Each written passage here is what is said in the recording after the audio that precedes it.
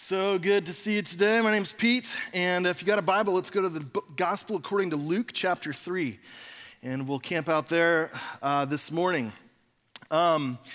Before we dive in, I want to just help orient us a little bit around the liturgical calendar, the church calendar that we as Antioch have been following for the last several years. It looks something like this. Exactly. And if you remember, way back at the end of November, we entered into the season of Advent together, which is 4 weeks leading up to the celebration of Christmas.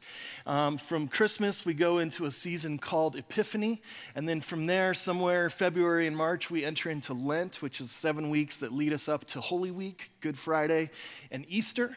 And then we walk through the season of Easter together, during which time we spent in the Lord's Prayer. And finally, it kind of all came together last Sunday, which is Pentecost Sunday. Today, we kind of start what's traditionally known as ordinary time that will last us through most of the summer and the fall until we start the cycle over again in November. And so for me, this has become a really helpful and important way of following Jesus together in community.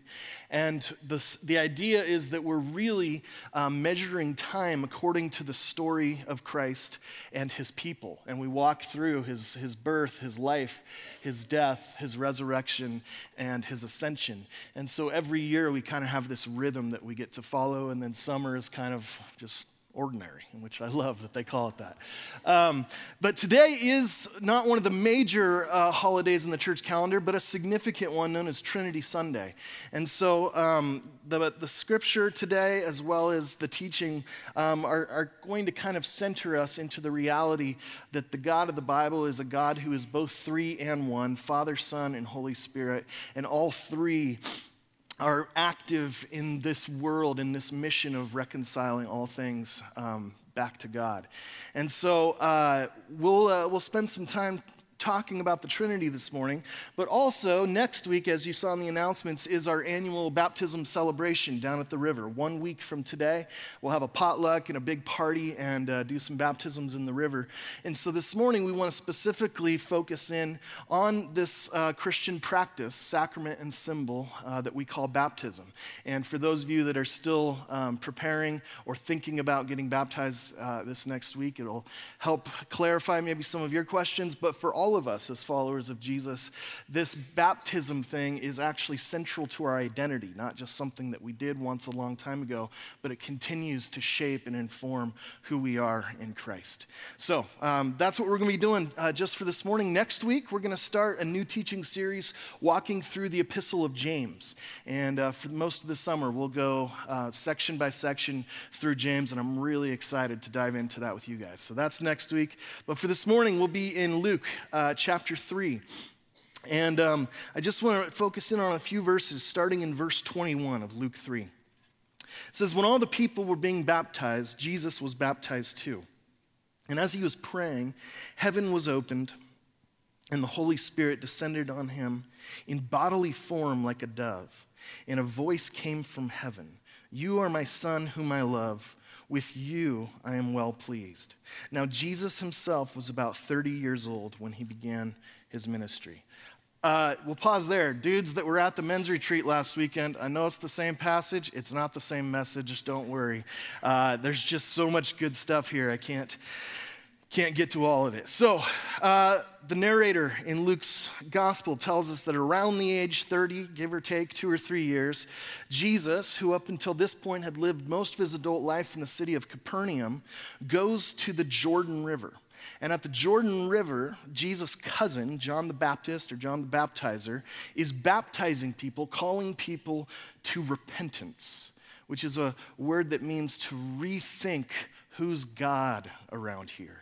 And Jesus is baptized by John in the Jordan River. The Spirit descends, the Father speaks words of love and affirmation, and then we're told from there at the beginning of the next chapter that Jesus, full of the Holy Spirit, left the Jordan and was led by the Spirit into the wilderness. And after 40 days of praying and fasting, Jesus then returns to Capernaum, where he begins his ministry. And so John's baptism is a baptism that is meant to be a foretaste of what's about to happen next in the story. The Messiah King, the long-awaited, promised one, the ruler of Israel, God's true king, was coming soon. And John was clued in to the way this story was unfolding. And so he's calling the Jewish people to a baptism of repentance, to change our mind about who is God around here, and to prepare ourselves and to consecrate ourselves for the coming of God's king. Now, here's what's interesting. Baptism was a form of ceremonial bathing or cleansing that was very common amongst the Jewish people at this time. In fact, most Jewish people or Jewish families had what's called a mikvah in their home. And a mikvah is basically a ritual bathtub, a ceremonial tub of water where on a regular basis, if not daily, the Jewish people would descend the steps of the mikvah and cleanse themselves ceremonially. There's a picture of one that I saw recently for those of us that were in Israel last month. This mikvah in particular was in the city of Magdala, which is a recently excavated city, which is a really fascinating place to be. Mary Magdalene means Mary of Magdala. And so this is the town where she came from, and almost certainly a town where Jesus would have spent a significant amount of time teaching and preaching. And so you see these, for those of us who are in Israel, we see these mikvahs all over the place, in all the different homes, and then there's some kind of public community ones as well, and those that are at the synagogue. And so on a regular basis, the Jewish people would descend the steps into the mikvah and do this cleansing or ceremonial bath. Our Jewish tour guide in Israel, a guy by the name of Avi, calls these, what, Israel folks? Jew-koozies. So they are everywhere. So just, if you don't remember mikvah, you'll remember Jew-koozies. The idea of a ceremonial bathing or a purifying bath that represented the washing away of sin was super common, and many Jews would practice this on a regular basis. So baptism as a thing in and of itself wouldn't be strange, but there's a few things about John's particular baptism in this specific story that really are fascinating. And so the fascinating thing to me about what John is doing here is where this baptism takes place. So he's not in the city, and he's not at the synagogue, he's not up at Jerusalem where there's public places to do this kind of cleansing ritual bath, but instead he goes out into the wilderness to a fairly remote place on the Jordan River. And the place where John is baptizing is the exact same place where the story that Katie just read for us went down in Joshua chapter 3. It's the same place where God had led his people, the Israelites, out of Egypt into the wilderness. And most of us remember that that exodus happened through the parting of the Red Sea, right? And they left Egypt, go through the sea, and end up in the wilderness, but that's not their final destination. God is calling them back into the promised land after years of slavery and exile, and the way that they cross from the wilderness back into the promised land is through the parting of the Jordan River. This miraculous feat that God does to deliver his people into the land that he had prepared for them. And so 6 centuries before the time of Christ, there had been an exile. Israel was forced away from their land, and now they had returned, but it wasn't really a true return because Israel, though they occupied their land, didn't really have a king. Yeah, they had these Herod guys that were really puppets of Rome, but they didn't have a true Jewish king to rule over them and make them a people. And so what John is doing is so fascinating. He's going back and reenacting the story of God bringing his people into the promised land for the first time. As he's baptizing, a baptism of repentance and preparation in the Jordan River, it's the exact same spot where God had caused his people to be able to walk through the waters of the Jordan and end up back in the promised land. And so what he's doing is similar to, say, a group of U.S. Americans decided that our country has gotten so out of whack and off the rails. What we need to do in a form of symbolic, or you could even say prophetic protest, is we're going to go way back to the beginning. We're going to go back to Plymouth Rock, and we're going to dress up like pioneers and all that stuff, and we're going to set up a ship out in the Atlantic, and we're going to approach the east coast of the United States as if we were approaching it for the first time, as if we were reenacting our first arrival on this country. And it would be kind of this symbolic or prophetic way of saying, we need a fresh start. We need to go back to the beginning and try this whole experiment over and do it in a different way. So this is what John's doing, essentially. It's a political statement. It's a prophetic symbol that as he baptizes these Jewish people who are awaiting their Messiah in the Jordan River, he's saying there is a new exodus and a new arrival into God's new world that's coming soon. And so every baptism for us today and forever since the time of Christ has been a form of this new exodus. God's deliverance of his people from slavery and from sin, as well as every baptism is a new entrance into the promised land, a land of freedom and forgiveness in Christ. So every baptism, you might say, is a spiritual incorporation into the new Israel, and an Israel that is no longer defined by ethnicity or geography or Torah observance or circumcision or any of the other things that used to be the marks of who belonged to the people of God. He's saying there's a new Israel that is defined by faith in the Messiah, by baptism in the water, and by loyalty to Christ. And this is the new Israel that Paul would call the body of Christ, or the new humanity.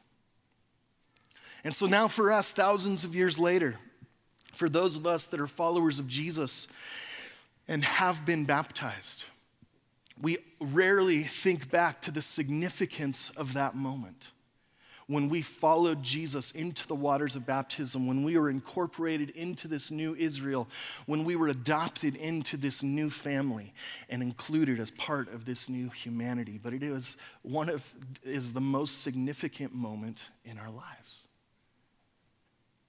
to be baptized. And it's a big deal. So many of you know that my wife Jen and I were both born in foreign countries. She's from Canada, I'm from Texas. And several years ago after we got married, Jen went through the process of becoming a U.S. citizen. And so she goes through this whole naturalization process where throughout the process she has to swear off all allegiances to Canada or any other country and become a U.S. citizen. And she studies all the different questions for the test about branches of government and that sort of thing. Most of us couldn't get them right, but Jen studied and did it really well. And then she had this little citizenship ceremony where she waves her little American flag and saw a personal greeting from George W. Bush. And so she's now American. And in a lot of ways, a baptism is a naturalization ceremony into the kingdom of God. It's that moment where we swear off all other allegiances to the empire, to the system that revolves around self and selfishness.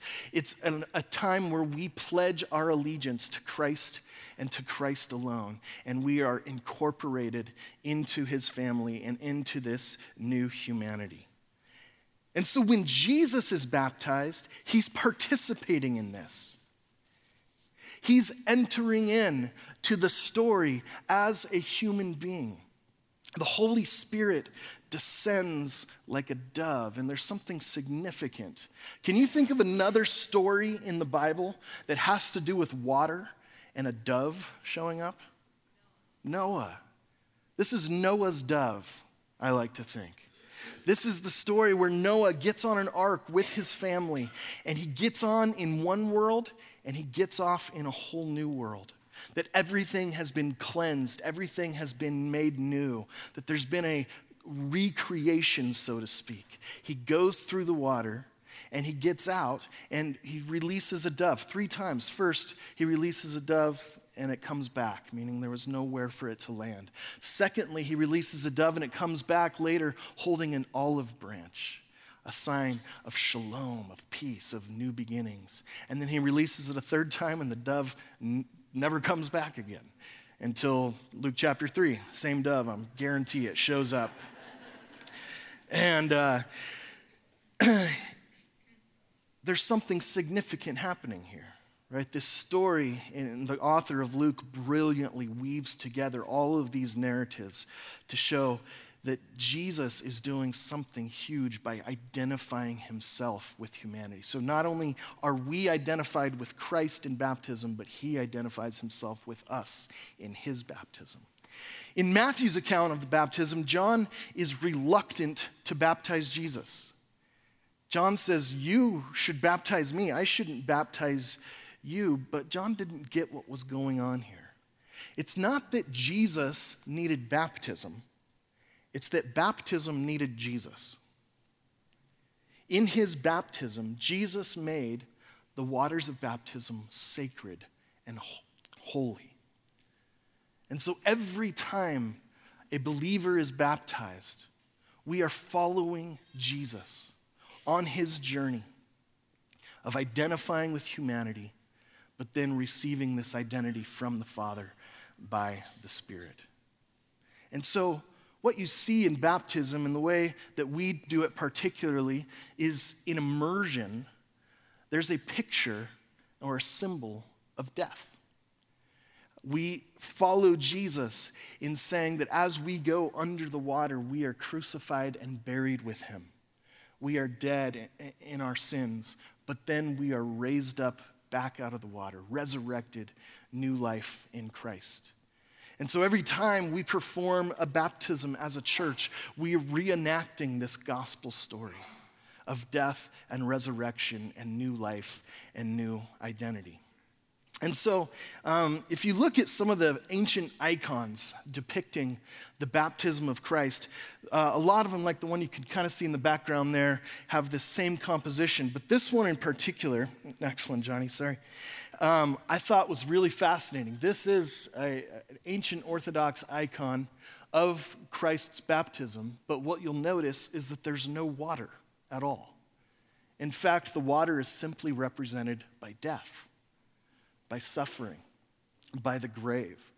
And so the iconographer doing visual theology here is helping us to understand something about the significance and the symbolism of Christ's baptism. That this is not just a cleansing ritual bath, but this is actually a symbol of his very death. And so when Jesus goes into the baptism waters, he makes them clean. He purifies them. And when Jesus goes into death, death dies. He fills death with himself. And so what this means is that when we, those who are in Christ, die, and we all will one day, we don't meet death, we meet Jesus.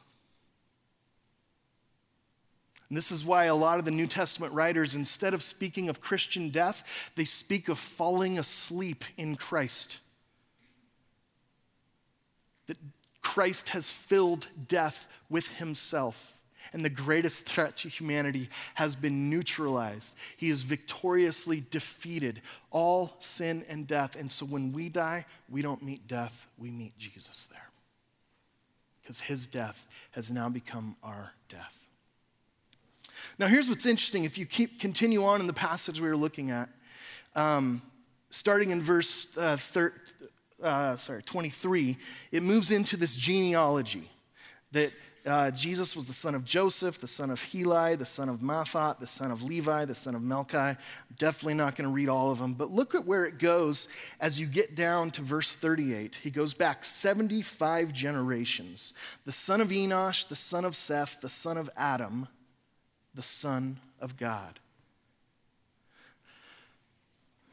So Luke is doing something really fascinating here. He tells the story of Jesus, yes, named by the Father as his son with whom whom he's well pleased and with who he loves. But there's something even bigger happening here. Jesus is doing more than just being baptized. Jesus is becoming the new Adam. In verse 38, we're told that Adam is the son of God. Up in verse 22, we've been told that Jesus is the Son of God. So Adam, or in Hebrew, Adam, simply means mankind or humanity. And so Jesus is the Son of God, but he's also becoming the new Adam. Meaning, we know that there's something wrong with this world. Regardless of your faith convictions or religious beliefs, we all know that this world isn't the way that it's supposed to be. And we also know that humanity has gone wrong. There's something wrong with the human heart. Like, how is it possible that in 2019 we still have war? How is it possible that we still have terrorism? How is it possible that we still have racism?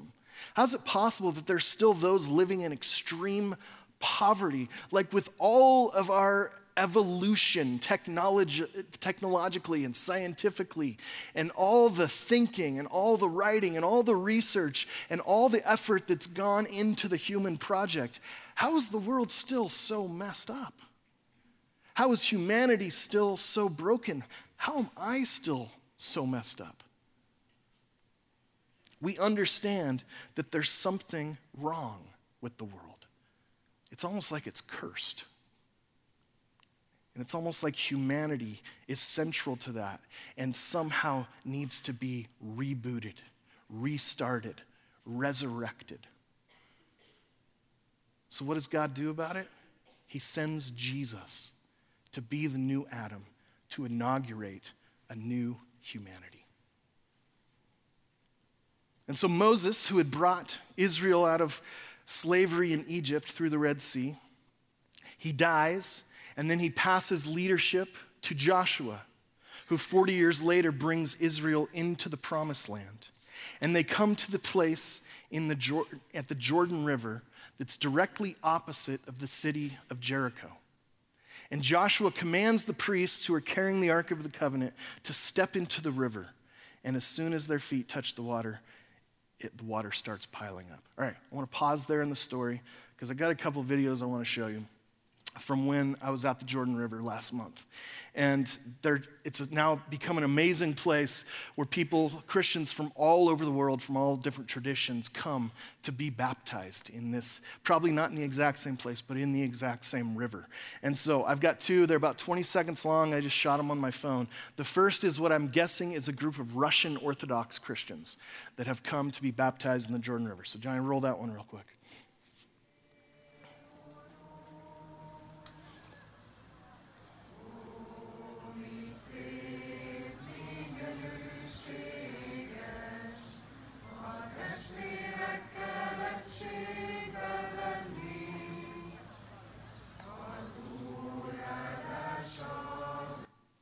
Okay, the next group, which is just at the top of the picture, is a group of Ethiopian Christians. I want to show you their baptism.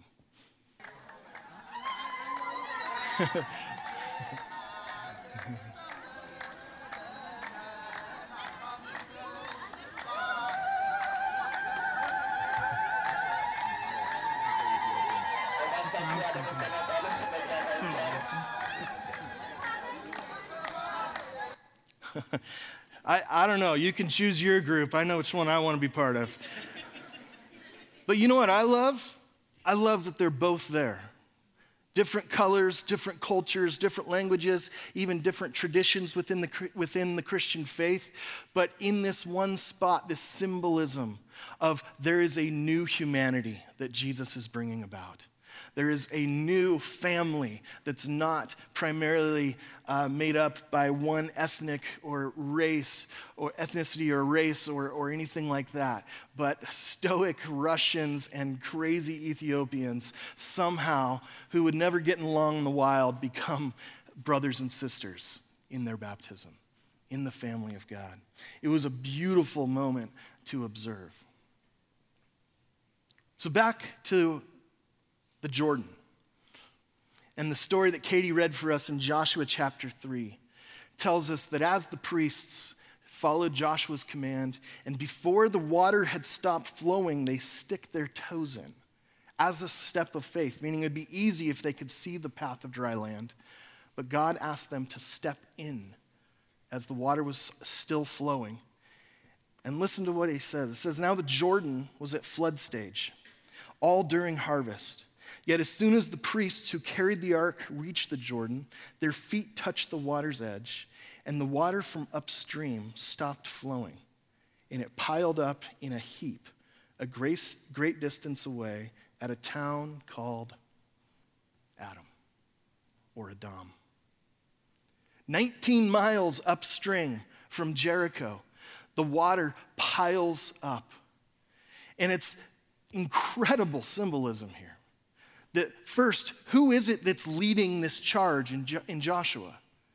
Well, his name is Joshua, or they would pronounce it Yeshua, which we know is exactly the way Jesus would have pronounced his own name.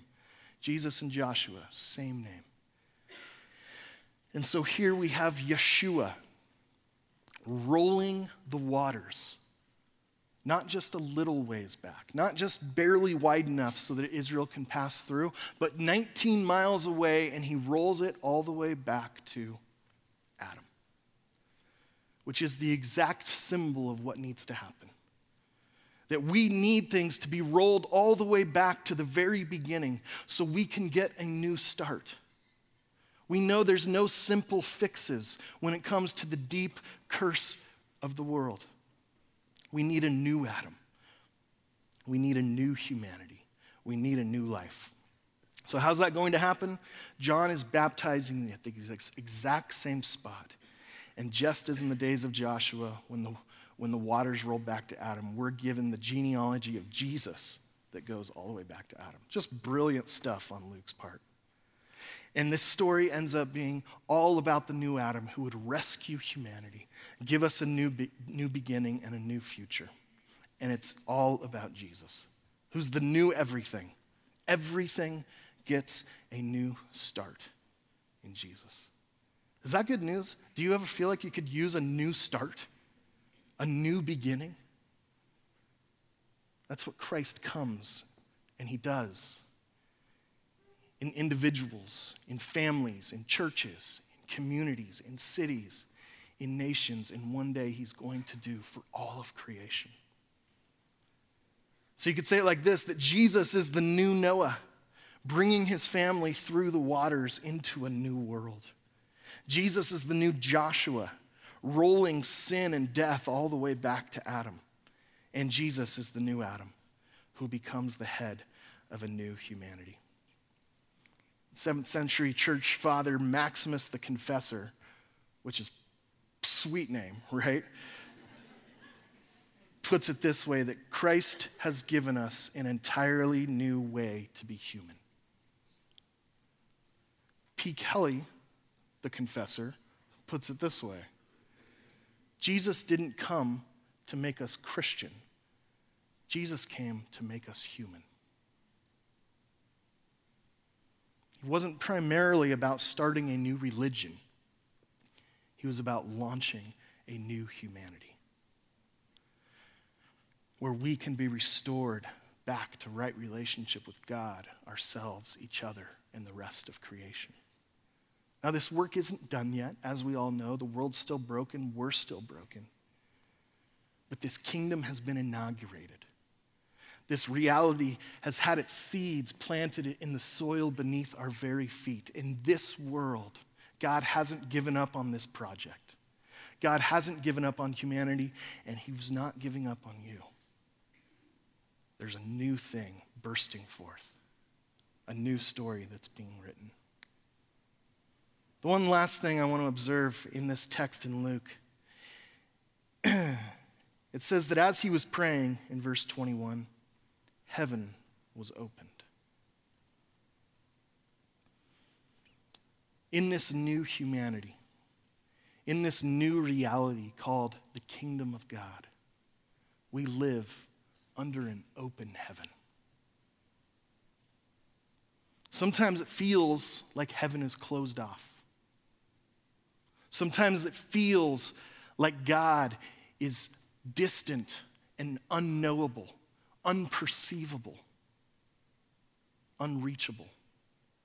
Sometimes it feels like heaven is closed, but in Christ, as he ushers in this new reality, heaven is opened, and heaven and earth are becoming one in Jesus.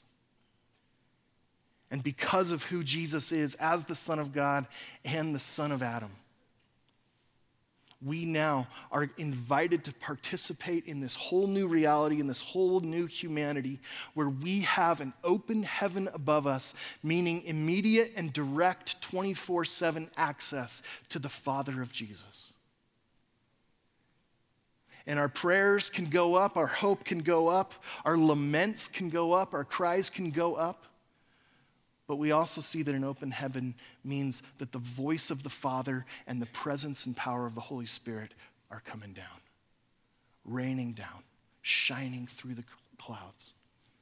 And it doesn't always feel that way, and we don't always experience it, but the reality is that by faith, we follow Jesus into a world where heaven is open today. Now, of course, the language of up and down is symbolic, but the picture is there. The God in Christ is inviting us into a new world with him, where it's not he's way out there and we're down here, but he has come to us in Christ. He has become our Father, and he has given us the same Spirit that Jesus has. And so in baptism, we participate in this symbol and in this sacrament at one time in our lives. And maybe you've done it as a child. Maybe you did it when you first came to faith in Jesus. But you only need to be baptized once. In fact, there's no record in the scripture of somebody being baptized more than once. And so if you are a follower of Jesus who has not been baptized, I want you to seriously consider taking the step of faith and obedience and following Christ into the water of baptism.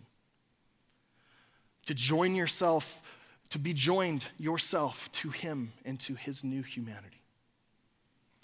And I want you to really pray about that this week. I would love to celebrate with you your naturalization ceremony into the kingdom of God. And there's no test even. That's the crazy part. So baptism is something that Christians do once. There's another traditionally agreed upon sacrament or means of grace within Christianity, and that's the communion table. And the communion table is the place that we come regularly, repeatedly. Here at Antioch, we offer the bread and the cup weekly. So baptism is once, and communion happens over and over and over again. And it's here at the table where we are reminded of our baptismal identity, where we receive Christ again, where we stand under open heavens, and we commune with the Father and the Son and the Holy Spirit. We receive this new identity washing over us again and again and again. And in baptism, we go into the waters of Christ, but in communion, the life of Christ comes into us. We are in him, he is in us. And so I want to invite you this morning under an open heaven to come and to receive life with Jesus. And if you are somebody that needs to be baptized, and the Bible has no category for an unbaptized Christian, never existed, then I would love to meet with you afterwards. I'll be down front. You can come, and we'd love to chat with you, me or one of the other pastors. So this is what we're celebrating next Sunday night with tacos and cornhole and bounce houses and baptism. It's going to be an amazing celebration, and I hope the whole church can come together. But more than that, I hope that we would continue to grow in the grace of this whole new way of being human. Will you stand with me?